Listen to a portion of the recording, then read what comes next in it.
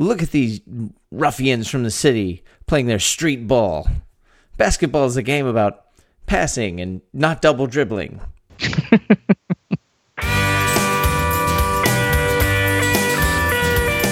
Howdy, you're listening to Come and Take It, a talk show about Texas by Texans, where three friends born and raised in the Lone Star State share our views on the history, culture, and just what it means to be Texan. I'm Mike Zolkowski. I'm Sean McIver. And I'm Scott Elfstrom. They were the tallest fraternity in Texas. For 3 years, the University of Houston popularized collegiate basketball in the Lone Star State, revolutionizing the sport. Today, we take a look at Phi Slamma Jamma. But first, what's your favorite Texas cattle trail? I'm going to have to pick the Chisholm Trail, largely because I like the way the word sounds. Chisholm. Chisholm. Chisholm. Chisholm. Chisholm. Chisholm. Well, in terms of good names, I'm going to say Goodnight Loving. Good night, and I love you to all of the listeners of the podcast. Yeah, I love the story behind the Goodnight Loving Trail. It's a good episode. It's the only trail that goes west to start with before going north. My pick is going to be the Shawnee Trail, which is one of the earliest trails, and it went through the Indian Territory, and it was abandoned because it was too dangerous going through the lawless lands of Indian Territory. Ooh, foreshadowing. Mm-hmm. We all know that Texas is a football state, from the Friday night lights of the high school gridiron to high-stakes college rivalries, to the legendary professional dynasties of the Cowboys, the Oilers, and the Texans. The Lone Star State is playing football crazy. However, in the first years of the 1980s, the men's basketball program at the University of Houston captured the imagination of not just the state, but the whole nation. The team's furious pace and dominant offense brought basketball to an entirely new level of popularity and ushered in a new era of the sport. Then, just as soon as it started, it was over. And this is their remarkable story. The University of Houston began with humble beginnings, being founded in the 1920s as a junior college before attaining full university status in the 1930s. Men's athletics began in the late 40s, and the university had a small but successful football and basketball programs. The Houston Cougars football program had its successes under various coaches, but in basketball, there's really only one man whose name is associated with the University of Houston. That man was Guy V. Lewis. Lewis was a native of Arp, Texas, and he was a Houston alumni. He served as assistant coach from 1953 to 1955. In 1955, he became the head coach, and over the next decade, he steadily built a solid program.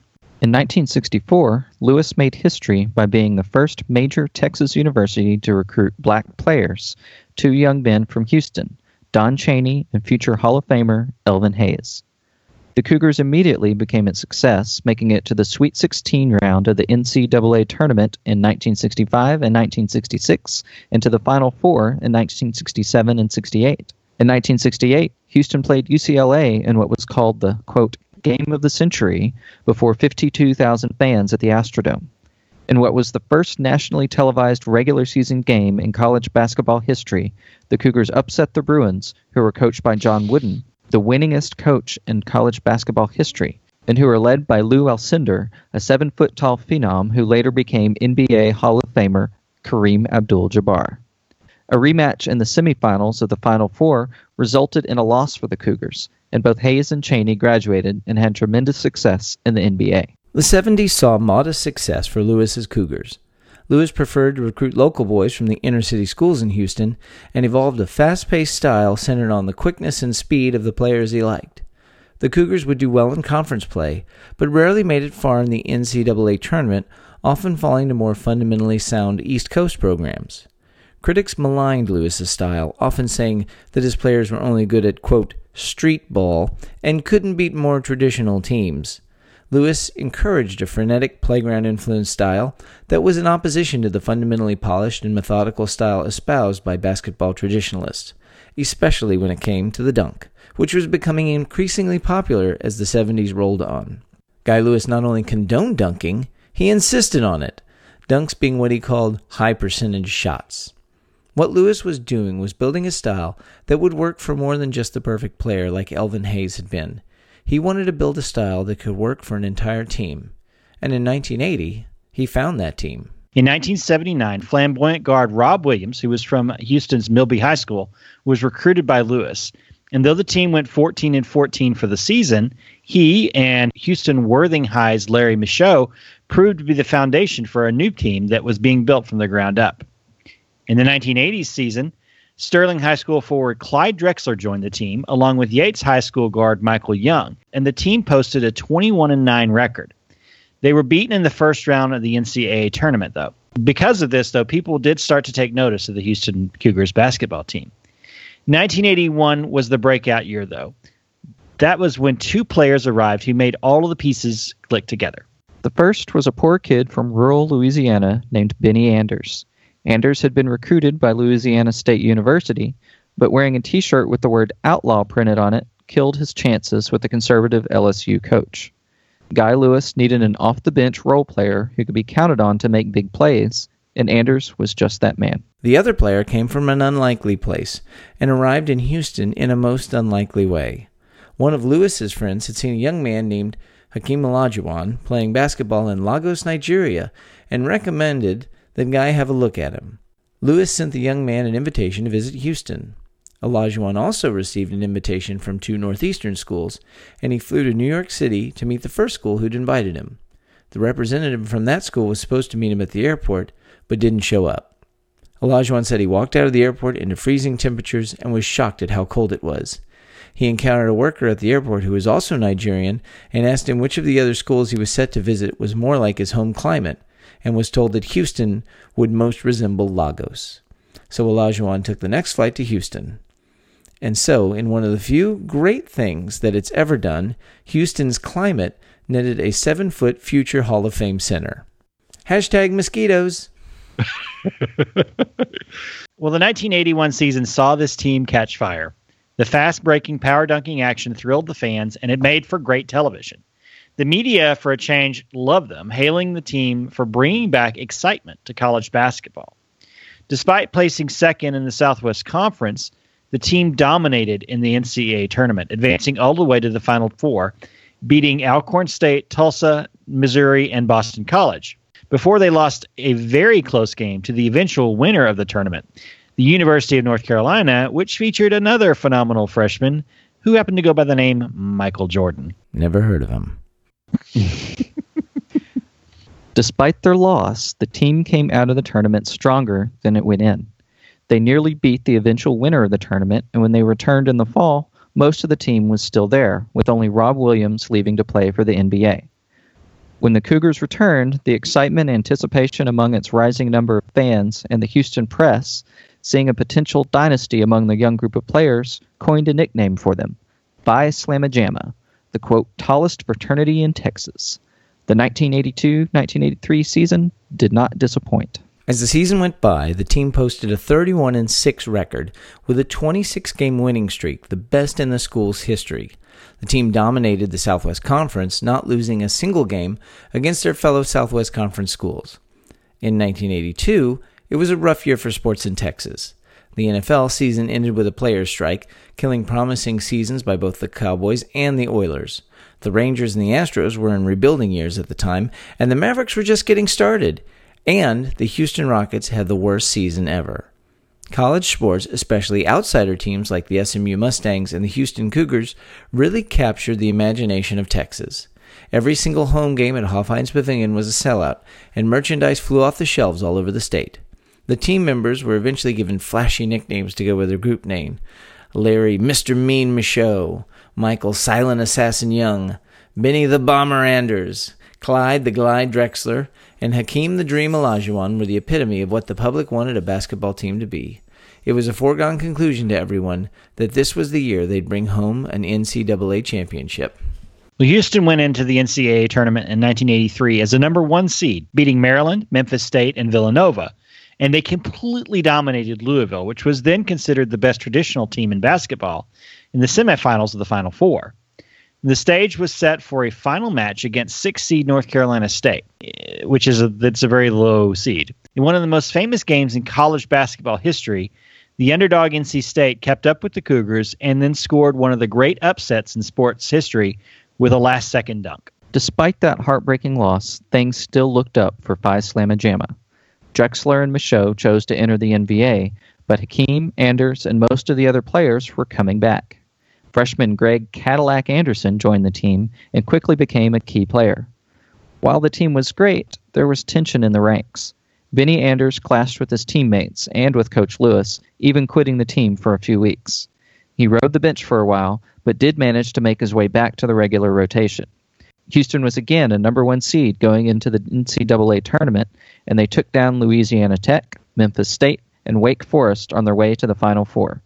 The semifinal game against Virginia was a nail-biter, but Houston managed a 2-point victory to go into the finals against the Patrick Ewing-led Georgetown Hoyas. Unfortunately, this Georgetown team was one of the greatest in all of college basketball history, and the Cougars were beaten badly. 1984 was the end of the Phi Slamma Jamma era. Olajuwon and Young chose to enter the NBA draft. Olajuwon was number 1 draft pick, and fortunately for Houston, the Rockets, the very worst team in the NBA at the time, selected him as their pick. So he didn't have to move anywhere. In 1986, the Rockets lost the NBA Finals, but after ups and downs in the late 80s, he led the Rockets to back-to-back NBA titles in 1994 and 95. He was joined in 95 by fellow Phi Slamma Jamma alum and NBA Hall of Famer Clyde Drexler. Young, Michaud, and Cadillac Anderson also all had successful NBA careers. The 1984 season was a disappointment, though, for the Cougars. Anders, who'd grown increasingly erratic, hurt his knee in the offseason and eventually was expelled from the university for threatening a teammate with a firearm. The team finished 16-14 for the season and lost in the first round of the NIT tournament, a lesser tournament. Guy Lewis coached for one more year before he retired. He coached 27 consecutive winning seasons, and he made 5 Final Four appearances. And since his retirement, University of Houston has not made a single appearance in the NCAA tournament. So, what is the legacy of just 3 years of fame and success for the Houston Cougars basketball team? Phi Slamma Jamma is widely credited with popularizing the athletic, quote, above-the-rim style of play of today's college basketball. This style appealed to a broad audience and helped to bring many casual fans to the sport. Olajuwon was one of the first successful international recruits and helped open up a worldwide explosion in the popularity of basketball in the 1990s. It was also encouraging to college basketball recruiters to fan out across the globe looking for the next undiscovered superstar. The successful careers of Olajuwon and Drexler, especially their 1995 NBA championship together in their home city, always evoked fond memories of Phi Slamma Jamma. More than that, though, was that most of the young men who were part of the Phi Slamma Jamma were local kids from the streets of Houston, and the people they inspired were their own friends, family, and neighbors. They showed just what quick, talented, determined kids from Texas could do if they put their minds to it. Phi Slamma Jamma. Phi Slamma Jamma. This brings back a lot of interesting memories of college basketball. More specifically, I think about that '90s Rockets team was really right in our radar. I think that was really, to me, the legacy of the Phi Slamma Jamma in a lot of ways was that '95 team when you had Drexler and Olajuwon in there, wearing the same colors that they'd worn in college, playing pretty much just down the street from where they'd played in college, and just being awesome. And that was what you could not watch any of those championship games and not hear reference to Phi Slamma Jamma. And I remember, this brings back memories back to even to the early 80s to that 82 game against North Carolina State. I remember watching that game and that end dunk, which was a fake dunk. It was that end dunk, which was actually a throwaway shot that one of the North Carolina State players picked off and slammed. And then the Coach Fabiano coming out onto the floor looking for someone to celebrate with. That's like played every year when they do the Final Four. And so unfortunately it's a losing moment for Houston. But still, to go to the Final Four 3 consecutive years and to go to the championship game 2 years in a row and lose. And I remember that Georgetown team, that game against Georgetown, where they were such a great team. And then the previous year losing to North Carolina and Michael Jordan as a freshman. Like, to me, like, these guys in the Phi Slamma Jamma were core parts of what is, to me, the greatest period of talent for the NBA, which was the late 80s, the mid to late 80s, with the dream teams, where you had the great players of the 70s still there, plus you had this new generation, Drexler and Olajuwon and Jordan and Patrick Ewing, all these players. So, and Houston was right in the middle of that. They were such a powerful team during that period. Yeah. Well, I was going to say, I will say that the whole Phi Slamma Jamma fever thing was really big, and you could tell it was really big because I had absolutely, at that time in my life, had absolutely no awareness or interest in college basketball at all. But even I had heard talk and discussion of Phi Slamma Jamma, and had seen Hakeem Olajuwon especially plastered all over the news everywhere. Yeah. Well, you guys lived in the area. I mean, Scott, you obviously grew up in the area, and Mike, were you living in the area at that time? We moved to Houston in '89, so I kind of got there at the tail end of Phi Slamma Jamma. But I did see, of course, Olajuwon and all of that. I'm originally, for those listening, you probably heard me talk about being from San Antonio, so Spurs. But anyway, well, it was interesting. The first part of this, when it talked about the coach. I mean, what an incredible coach. Let's just take it back to him. I mean, really, that's who we're highlighting is this coach who built this program. But you're watching it and it's like, in '64, he was the first major Texas university to recruit black players, except that they made that movie Glory Road. Right, and that was a small school. You're talking about the Texas Western College. They were the Texas Western College. Right. They were a small college. Yeah. So. And now it's part of the UT system. But the thing about they made this big movie, and it was this wonderful sports story elevating it. But it's like, that's a great story. But this is a really great story. Like this story would make a really fascinating movie. I would love to see this movie. Hollywood, let's get on this. Yeah. Well, first of all, this was inspired by a 30 for 30 episode that came out early in the spring. I finally got around to watching it about Phi Slamma Jamma. And it was really more about the story of Benny Anders, because Benny Anders disappeared, basically, from everyone's life. And he went off into went off and played minor league basketball in the Philippines, and then joined the Navy. And so he dropped off the face of the earth, basically. And so, but like everybody remembers Benny Anders, and that was the crux of this episode. But I remember the first incarnation of Elvin Hayes and Don Chaney, and watching that game of the century on videotape in high school. My basketball coach, loved the Houston Cougars, and we watched that game, and watching them play in the Astrodome. If you've ever watched that video, go watch it. I think it's on YouTube, but go watch parts of that game. It is a basketball court in the middle of the field in the Astrodome. Yeah.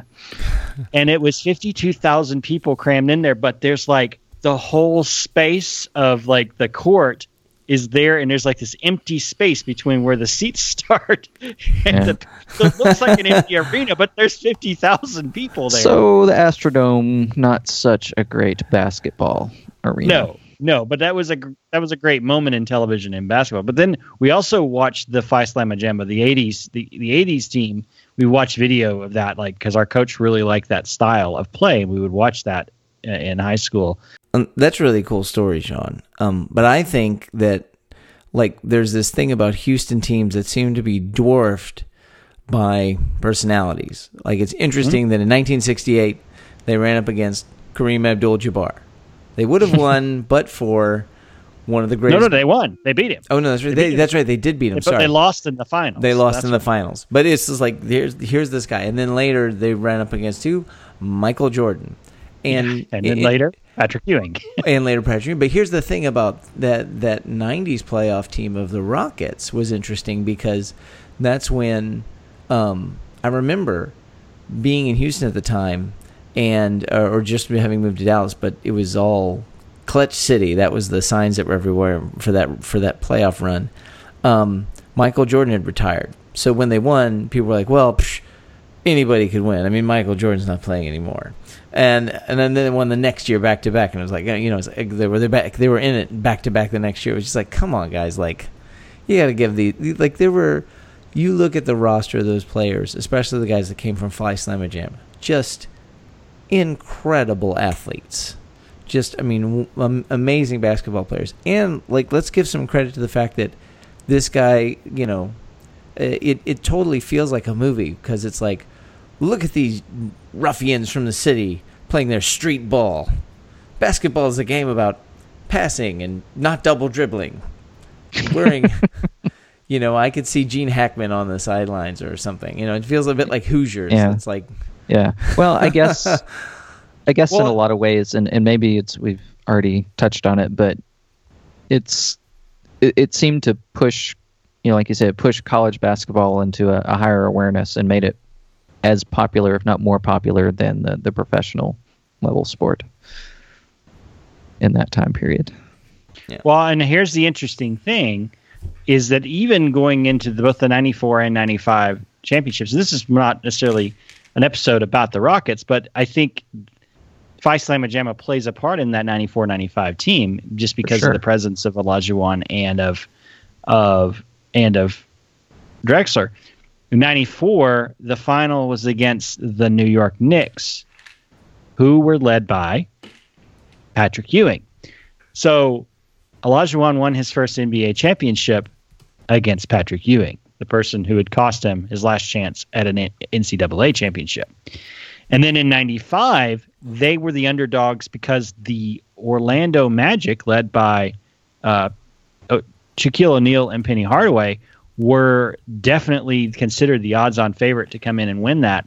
And in a lot of ways, I mean, Houston swept that series. They completely swept them, and Olajuwon dominated O'Neal in a way that no one had been able to before. So I think the lessons learned in their college years really stood them in good stead when they went into as professional players. Faithful listener, you have some basketball homework to do on YouTube. Go see why the Astrodome's not a good basketball arena. It is a hilarious picture. It is a hilarious picture that I'm sure will go up on the notes page. And then go watch some of those Phi Slamma Jamma games. Watch some of the dunks. There's one game I did want to call out. I can't remember which one it was, but it was a playoff. It was an NCAA tournament game, and I think it was against Louisville. And like Louisville actually kind of started to run up the score on them. And there was a fast break coming back down, and Coach Guy V, he was known for carrying a towel and like just wringing this towel throughout the game. He threw his towel at the opposing player to draw a foul and stop their momentum. It was pretty amazing. He almost got thrown out of the game. But to do that, like to be so invested in your team and in winning, that's pretty amazing. That is amazing. So here's to you, Houston fans. Go Cougars. Go Rockets. Cougars. Phi Slamma Jamma. That wraps things up for today. You can find notes and links from today's show at brainstaple.com. We'd love to hear from you, so like and share us on Facebook, follow the show on Twitter at Texas Podcast, or go to brainstaple.com and leave some feedback. You can find our show and many other great history podcasts at historypodcasters.com. And why not follow us individually too? I'm on Twitter at Mr. Java. I'm Mac Shawn with 2 N's. And I am Scotticus. You know you love this show. You know you love basketball. So get out there, subscribe to the show, tell your friends, and leave a review on iTunes, because that really helps us out to find listeners just like you. And if you want to support this show financially, and we know you do, head on over to patreon.com/Texas Podcast, where you too can sign up to be a Come and Take It Texas Ranger. We hope you'll join us next time, and remember that even if you aren't from Texas, Texas wants you anyway.